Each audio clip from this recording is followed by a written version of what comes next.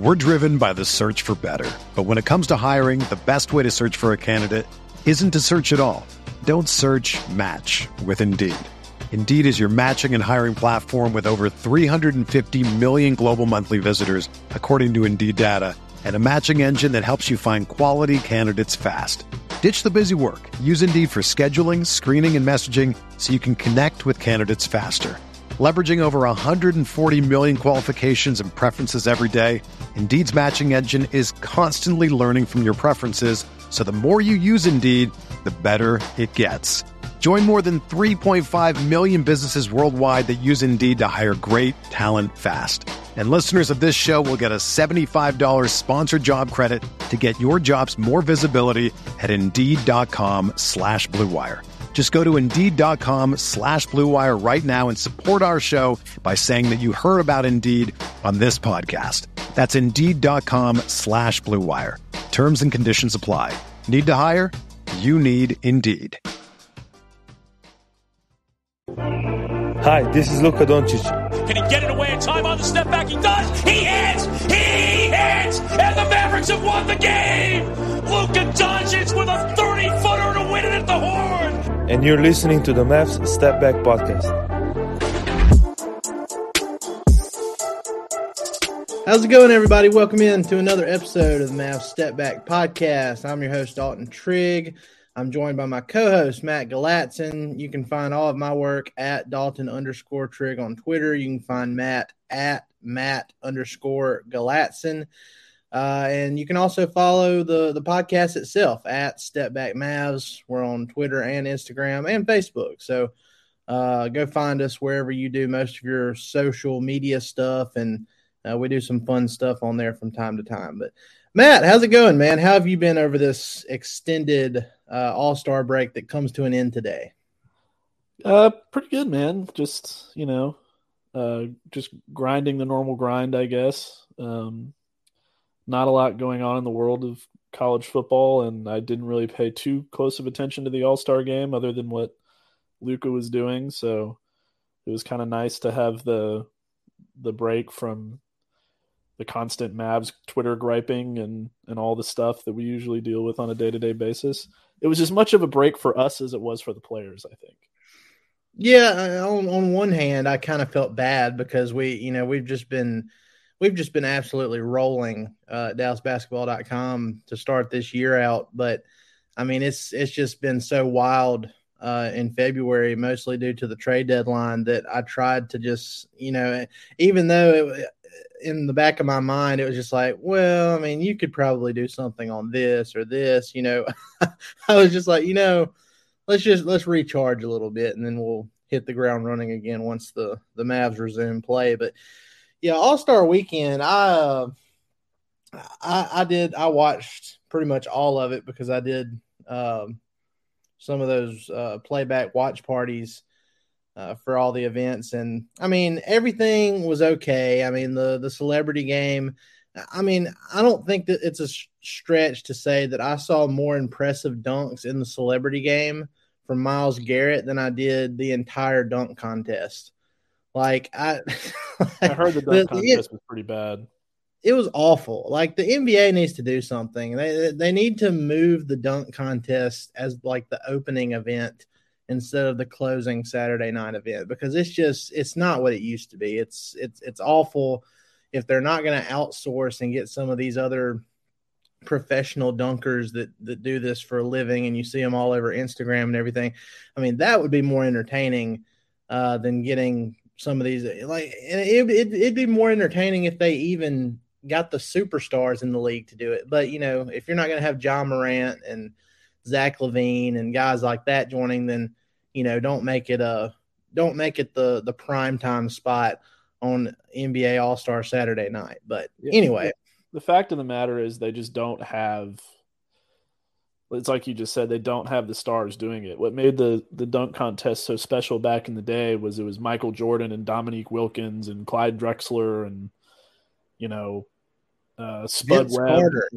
Like Vince Carter. I guess I'm going too far back in time for some of the youngsters that listen to this podcast, but Vince Carter is a great example.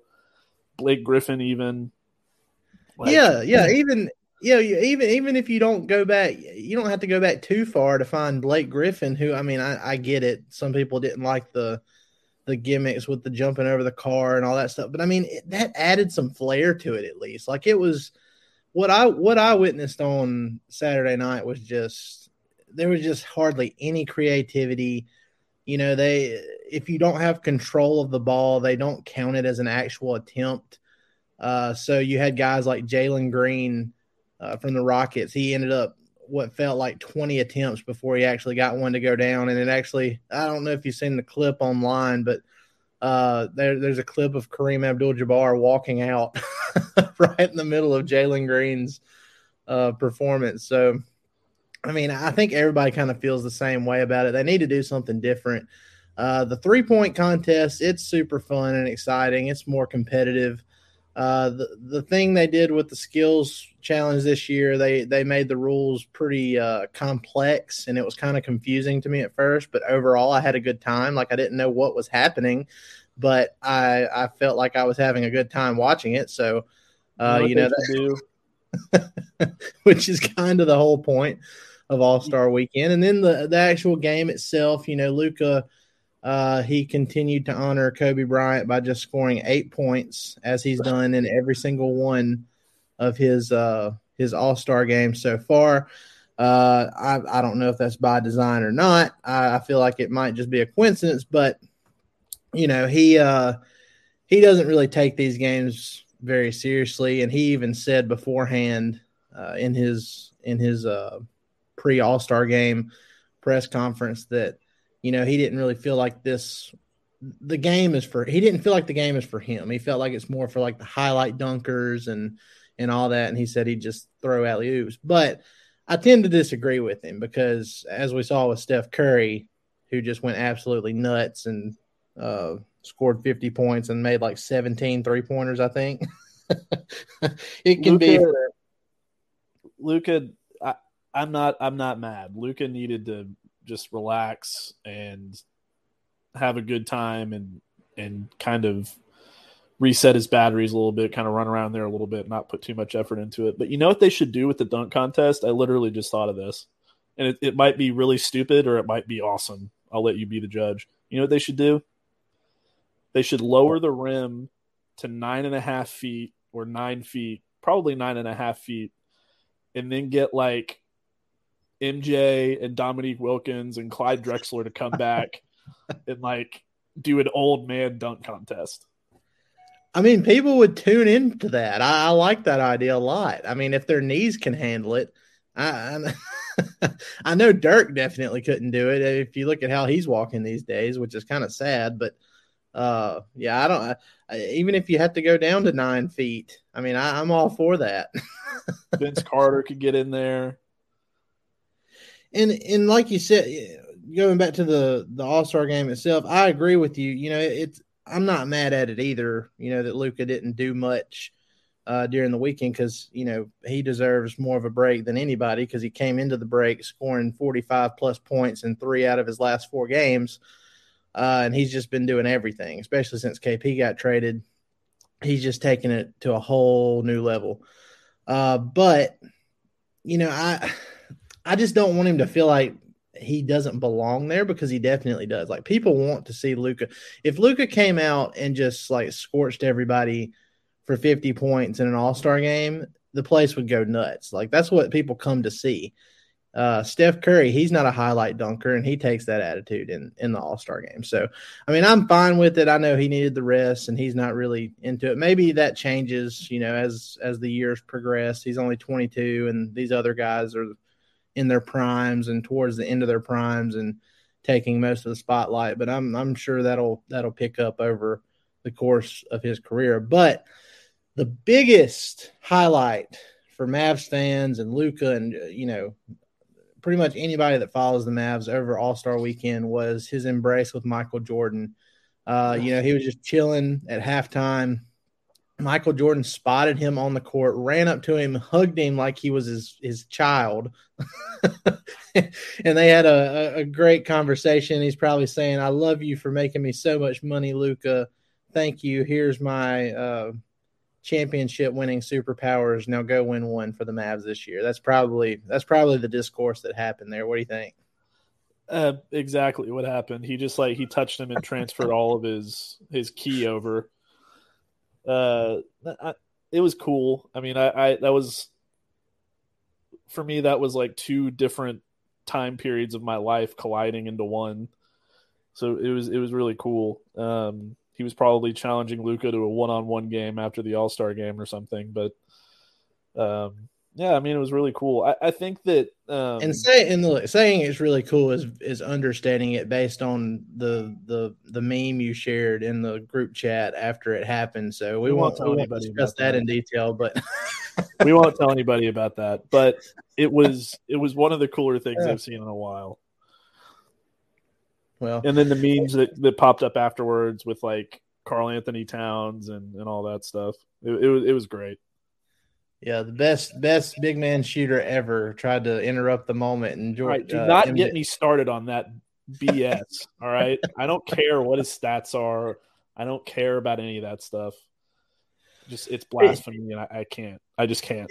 He's got a long way to go. And the funny part is, like, while Karl Anthony Towns won the 3-point contest this year, and the funny part is as that was going on and the announcers and everybody was talking about it, they were, talking about big men who had won it. They didn't even mention Dirk. Like, Dirk won it back in 2006, and then he proceeded to take the Mavs and a roster where Josh Howard was the second best player, and you had a young Devin Harris and Jason Terry. He took all them to the finals that year. And then they won 67 games the previous year. So, and then we all know Dirk ended up being finals MVP and won a title, and he's still far and away above Cat in the career 3-pointers made. So, I mean, I don't know, man. I think it's more of an attention grab than anything else. And I think especially like the Minnesota social media, like them as a franchise, and then the social media part of it, I think they've really latched onto this because they know it creates high engagement. It's all they have. It's really all they have. It really is. Like, have you seen that? I don't know if it's a TikTok or whatever, where the girl goes and like turns off the guy's Xbox and she's like, "This is all you do," and he's like, "This is all I have." That's kind of Minnesota. Like, you try and I mean, look, Minnesota, they're a good young team. They've actually surprised me this year. They're like what? I think they're 3.5 games behind the Mavs in the standings after they won against Memphis last night.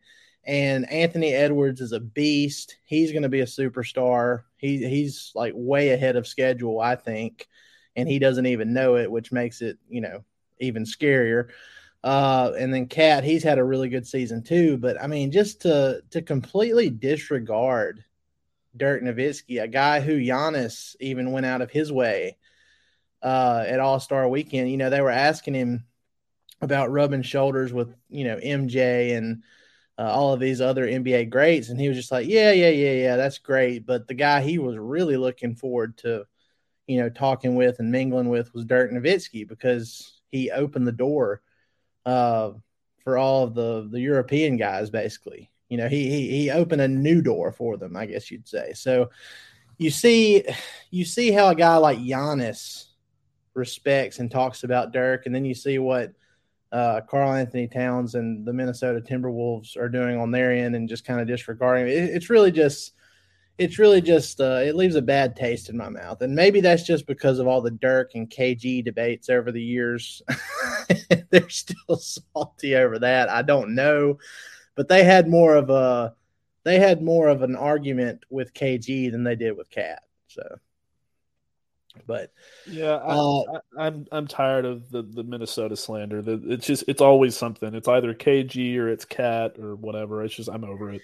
And you know what's funny? It's not just the Timberwolves, because I remember the Minnesota WNBA team Twitter account. They came out. Luka said something about going to he was supporting the Dallas Wings or something to that effect. It happened a couple years ago, so I don't remember exactly, but he actually tweeted out like in support of the Wings, and then the Minnesota Lynx, I believe it is, tweeted or replied to him. It's like, yeah, well, why don't you actually go to a game? Like, made a sarcastic remark, and it's just like, how do you know he hasn't been to a game? You're just assuming like they. So it's like maybe somebody in Minnesota runs all those social media accounts, and they just have something like really deep rooted against the Mavs. So I don't know. That would be my guess. But anyway, past all the All-Star stuff, past all the Karl Anthony Towns Dirk drama stuff, we actually have Mavs basketball back, and there's 23 games remaining in the season. The Mavs are 35-24. They're fifth in the West. They're only a game and a half behind the Utah Jazz for home court advantage in the playoffs, and they play the Jazz in the first game back from the All-Star break, and they'll play them two more times after this first game. So they control their own destiny for home court in the Western Conference playoffs this year, and I'm really interested to see, if Luka can keep up his hot streak that he had going before the break, because I mean, Utah, they really don't have anybody that can stop Luka. I think he'll be able to get his. I'm hoping Reggie Bullock comes back from his hip contusion. We haven't heard any updates on that so far today, but I really feel like a starting lineup and I know they're gonna start Powell. I mean, that's just how it is. And Powell, to his credit, Matt, as much as we have complained about Powell in the past, he has been really good this year. I've got to give credit where credit is due. He has been good. But from just a pure matchup standpoint with the Utah Jazz, I would like to see Luka, Jalen Brunson, Reggie Bullock, Dorian Finney-Smith at the 4, and Maxi Kleba at the 5. Maxi, he's struggled at times this year, but these last couple of games, he's really started to get it going again. And I think that starting 5, if you have every guy on the court can shoot threes and you space the floor and you get Rudy Gobert out of the paint, I'm not afraid of the Utah Jazz. I think the Mavs can handle them fairly easily, because we saw it on Christmas night. We had Charlie Brown getting minutes on Christmas, and the Mavs still only lost by 4 to a healthy Jazz team. I think the Mavs have a legitimate shot to get home court. But I mean, what do you think about this matchup tonight and going forward? Honestly, if I'm the Mavs, I'm not afraid of anybody in the West except Phoenix. Maybe Golden State. But yeah, I mean, if you put that, I mean, that's the modern NBA blueprint: is everybody on the floor can shoot threes, and I mean, it's like the dream blueprint. Everybody on the floor can shoot threes. Everybody can space you out. I've heard a lot of talk about, Mavs people wanting to pursue Gobert this offseason, but like it's exactly this kind of situation that makes you not want to do that. Because if you can completely neutralize a guy based on, just changing up your lineup, and that one of those guys is one of your two best players, then I mean, that's a pretty big disadvantage. So I really like the Mavs in this one. Even if they leave Powell in the lineup, I mean, he can at least pretend that he can shoot threes. Yeah, people still fall for that. It's amazing. Yeah, I don't get why they still fall for it, but it is what it is. I do like the Mavs. If they drew Utah in a series tomorrow, in a 7-game series, I would take the Mavs in probably 5 or 6. Yeah, I agree. The Jazz, they really don't worry me that much. I mean, I thought even last year, in the second half of the season, we saw how the Mavs played against the Jazz when they put Dorian Finney-Smith as a small ball 4, and KP was at the 5 then too, and you saw how that gave Gobert problems. And I mean, I get it. I mean, it would be the same. You'd have similar issues if he was in Dallas, but I just think, if you also have a center of his caliber, multiple time defensive player of the year, He can finish lobs. He's kind of like the ideal center you want with Luka, aside from, him not being able to stretch the floor. But, as much as Luka loves playing with Dwight Powell, it would be incredible to see what he could do with Gobert. It's just a matter of, do you want to pay do you want to pay that much for a center for the next handful of years? So I would be for it. And I see the limitations, but you also have to consider that you're spending a ton of money on a guy that, depending on who you're playing, could just be completely worthless in a series. Yeah. So that's but we're not going to go off on that rabbit hole. Let's think about what the Mavs did at the trade deadline too. I mean, if you're a basketball junkie, then you know there's no better time of year than the NBA playoffs. Twice a week, JJ Redick is cooking on his podcast, The Old Man and the Three. He has guys come on in all stages of their careers to talk about the league and share stories you won't hear anywhere else, including Devin Booker on why he talks so much trash, Ray Allen's epic free throw competitions with LeBron in Miami, and the moment Tyrese Halliburton knew Pascal Siakam would be a good fit in Indy. In addition to player interviews, every Monday JJ breaks down the top 3 things happening around the NBA with unmatched analysis, not outlandish takes, and is often joined by masterminds of the game like Tim Legler to dive deep on rookie reports, trade breakdowns, and why is mean mugging now a tech. You won't find another outlet that covers the game as comprehensively and with such insight as JJ does it on The Old Man and the Three. Make this your companion podcast during the playoffs. Listen to The Old Man and the Three ad-free on Wondery Plus or wherever you get your podcasts. We're driven by the search for better. But when it comes to hiring, the best way to search for a candidate isn't to search at all. Don't search, match with Indeed. Indeed is your matching and hiring platform with over 350 million global monthly visitors, according to Indeed data, and a matching engine that helps you find quality candidates fast. Ditch the busy work. Use Indeed for scheduling, screening, and messaging so you can connect with candidates faster. Leveraging over 140 million qualifications and preferences every day, Indeed's matching engine is constantly learning from your preferences, so the more you use Indeed, the better it gets. Join more than 3.5 million businesses worldwide that use Indeed to hire great talent fast. And listeners of this show will get a $75 sponsored job credit to get your jobs more visibility at Indeed.com/Blue Wire. Just go to Indeed.com/Blue Wire right now and support our show by saying that you heard about Indeed on this podcast. That's Indeed.com/Blue Wire. Terms and conditions apply. Need to hire? You need Indeed. KP, he hadn't been shooting threes, even though his overall averages were okay this year. He was shooting a career low from three, like under 30%, in the games he had played so far this season. And, if he wasn't going to be able to space the floor, then it's like, well, what do you bring to a playoff series? How do you raise that ceiling for the Mavs in the playoffs if you're not going to be able to shoot? So it's almost like the Mavs made that trade where it's like, okay, you bring in Spencer Dinwiddie, another secondary ball handler off the bench, Davis Bertans, who that's basically all he does is shoot threes. Even though he's had a down year, he's still shooting like 55, 56% from the corners, and he's been a lot better here lately. I want to talk about that in a second, by the way. Yeah, he's been a whole lot better lately. I think over his last 20 games or so, he's raised his – let's see, he was 31.9% on the season at the time of the trade.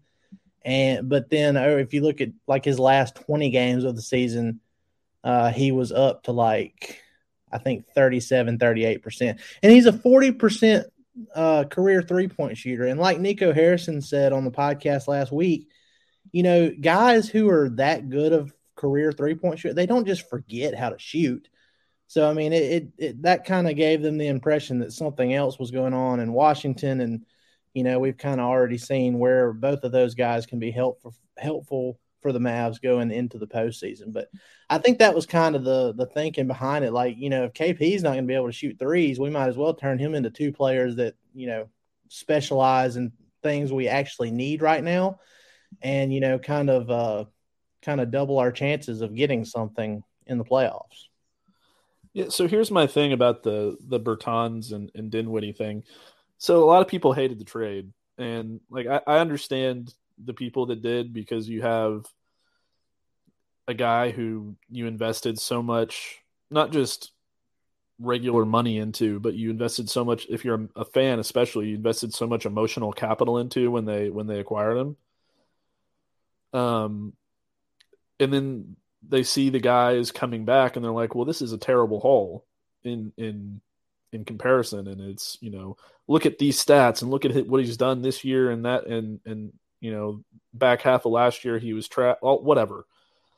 But I think what people fail to take into account when you're looking at player stats, and this is why I never put as much into stats as everybody else does. You have, people don't take into account who these players are playing with at their before the Mavs acquired them. So you have to take into account the situation, the players around them, the offense they're playing in, all of that stuff, their injuries, their everything. And if you just look at raw numbers like, oh, he's shooting 20% this year, he sucks. It's like, well, no, there's something else going on. He's playing with a bad organization, with a bad roster. He's been off and on the court most of the year. Coming back from an injury. Yeah, and now that he's playing consistently and he's playing with a guy like Luka, he's starting to hit threes again. It's amazing how that works. I think one of the best examples of this, honestly, outside of Bertans, is DeMar DeRozan. Like he goes from a bad team in San Antonio that was just, the ultimate definition of mediocre. And we're pushing so hard for the Mavs to sign him in free agency, and they don't. And everybody's like, oh, thank God. And now he's an all-star in Chicago because he's playing with a good team and a good coach and a good system. Yep.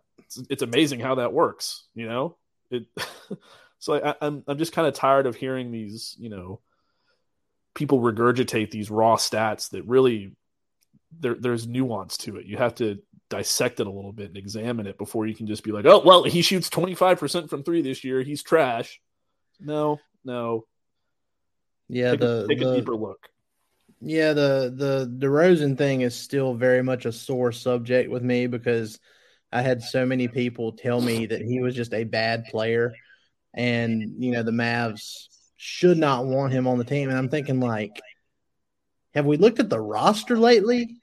Because it's like, when you looked at the roster before the season, it's like I don't know why people wouldn't want DeRozan even before he's had this breakout year with the Bulls. But I mean, it's exactly what I envisioned. Get DeRozan in a situation where he's not the lone number one guy, where he has help around him. He's got Lonzo Ball and Zach LaVine and Vooch. He's got good pieces around him in Chicago, and he's thriving. Super happy for him. I'm happy for the Chicago Bulls. They're probably going to win you a little bit of money from me with how well he's playing lately.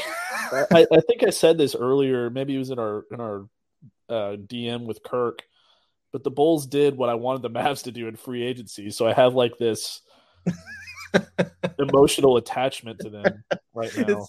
It's like, this is the idea we wanted, and it is thriving just in another city. So it's like we have to pull for it. Like, yeah, look what's happening. This could have been us. Yeah. But hey, if Luka keeps playing like he's been playing here lately, the Mavs can beat anybody on any given night. And I mean, he's got a nutritionist now. He's gotten himself in excellent shape. He looked really good at All-Star Weekend. Like, you can just tell there's such a big difference in how he looked in the first couple months of the season and how he looks now. It's like he's really, really taking it to heart, and he's taking this stuff seriously with his conditioning and, his nutrition stuff. So that's a really good sign. Then you have with KP being gone, he doesn't really have to cater to getting KP certain shots. I really didn't like what Kyle Kuzma had to say about – he basically alluded that – or alluded. He basically said that, KP wasn't really as much of a part of something in Dallas as what he could have been. And Matt, if you look at, so KP was averaging 15 field goal attempts per game. What does Kyle Kuzma know about anything in Dallas? Nothing. But it made me mad. And we wrote a few things about it on DallasBasketball.com too. But it just I don't know how anybody can say that KP wasn't a big part of it. Cause they made a concerted effort this season to make sure KP was fully involved. He had 15 field goal attempts per game. That's the same as Chris Middleton. It's more than Jimmy Butler on the Heat. James Harden is averaging 16 field goal attempts per game this year. I mean, come on, man. He had opportunities. Yeah, everybody wants to act garbage now. Yeah, everybody wants to act like playing with Luka. Oh, he got shut out and wasn't able to realize his potential because he's playing with Luka. I mean, that's so far from the truth that it just makes me mad. Damaged goods. But anyway, and by the way, there was talk that he might play before the All-Star break. KP might make his debut for Washington before the All-Star break, and then it was the same thing. Oh, well, no, he's not going to play now. Oh, maybe after the All-Star break. And then I just saw an update a while ago saying that there's no timetable for his return. So yeah, because they got him and they were like, oh shit. His knee's falling off. There's a reason Toronto backed out, and didn't want to, there were talks about Dragic, a pick, and I'm sure there would have been other filler. But, there's a reason that Toronto backed out of that deal, and it was likely due to KP's medical stuff. You just had to bring that up. How are you doing, by the way, since Dragic is in Brooklyn? At least he's with Nash, right? Have you ever seen 500 Days of Summer? Yeah. Where the guy's like just absolutely in love and motivated and like wanting to make everything work, and he's so like gung-ho about everything, and then it all falls apart and he's just the most depressed person on the planet. That's me. I feel bad, but 500 Days of Dragic. It's like just when you think, and literally everybody thought it was going to happen. Just when you think, it's like now is the moment. Now is when this is going to happen. The Mavs shock everybody by trading KP, and they get Spencer Dinwiddie back, who kind of fills that that void that they needed as the secondary playmaker off the bench. And I personally thought that him and what's so frustrating about the whole thing too? And somebody pointed this out to me on Twitter, and I was just like, yeah, that really is how it is. We wait around for 3 or 4 years, like going back and forth about whether or not they should get this guy, and he keeps being connected and all this stuff. And then the Nets just go out one day and they're like, well, he's cheap and he's not bad. Let's just grab him real quick and see how it works out. And then he's just scooped up by another team. Supposedly the Nash connection is there's two things. I mean, the Mavs, I really do believe they were the favorite to land him, especially given how the Nets have slid lately in the Eastern Conference standings. I mean, they've been awful. Luka to the Nets confirmed. What's that? Luka to the Nets confirmed. Yeah. But that they've been on a skid. They can't stay healthy. Kyrie Irving can only play in half the games because he's not vaccinated. They've been sliding down the standings, and I think if the Mavs hadn't made that trade and gotten a guy like Spencer Dinwiddie, who's making $18 million a year, and I mean he averages almost 6 assists a game. I think that's what his numbers are. I have to look and see. It's 5 or 6, but getting a guy like him in there, I think it probably made Dragic look at other situations where he would have a bigger role too. And Brooklyn, as much as they've been struggling, and the fact that Kyrie Irving literally can't play in half the games, I think that paired with his relationship with Steve Nash, who mentored him in Phoenix, early in his career. I think that's what, made the difference for him. So I get it. I mean, he's still going to be a free agent at the end of this year and in the summer. And, you never know what can happen with big trades around the draft. And I'm done. I'm done. Like, I'm not even going to speculate anymore. I'm so emotionally defeated and destroyed that I'm just, Well, the good news is I don't think he's too far off from retirement, so you won't have to worry about it altogether at some point. But I'm still going to get a custom Mavs jersey made with his number and Dragic on it. Need to do it. Keep the dream alive. But we'll close on this, and I want to go back to the playoff thing before we close, because you mentioned how there's really, aside from the Phoenix Suns, you're really not.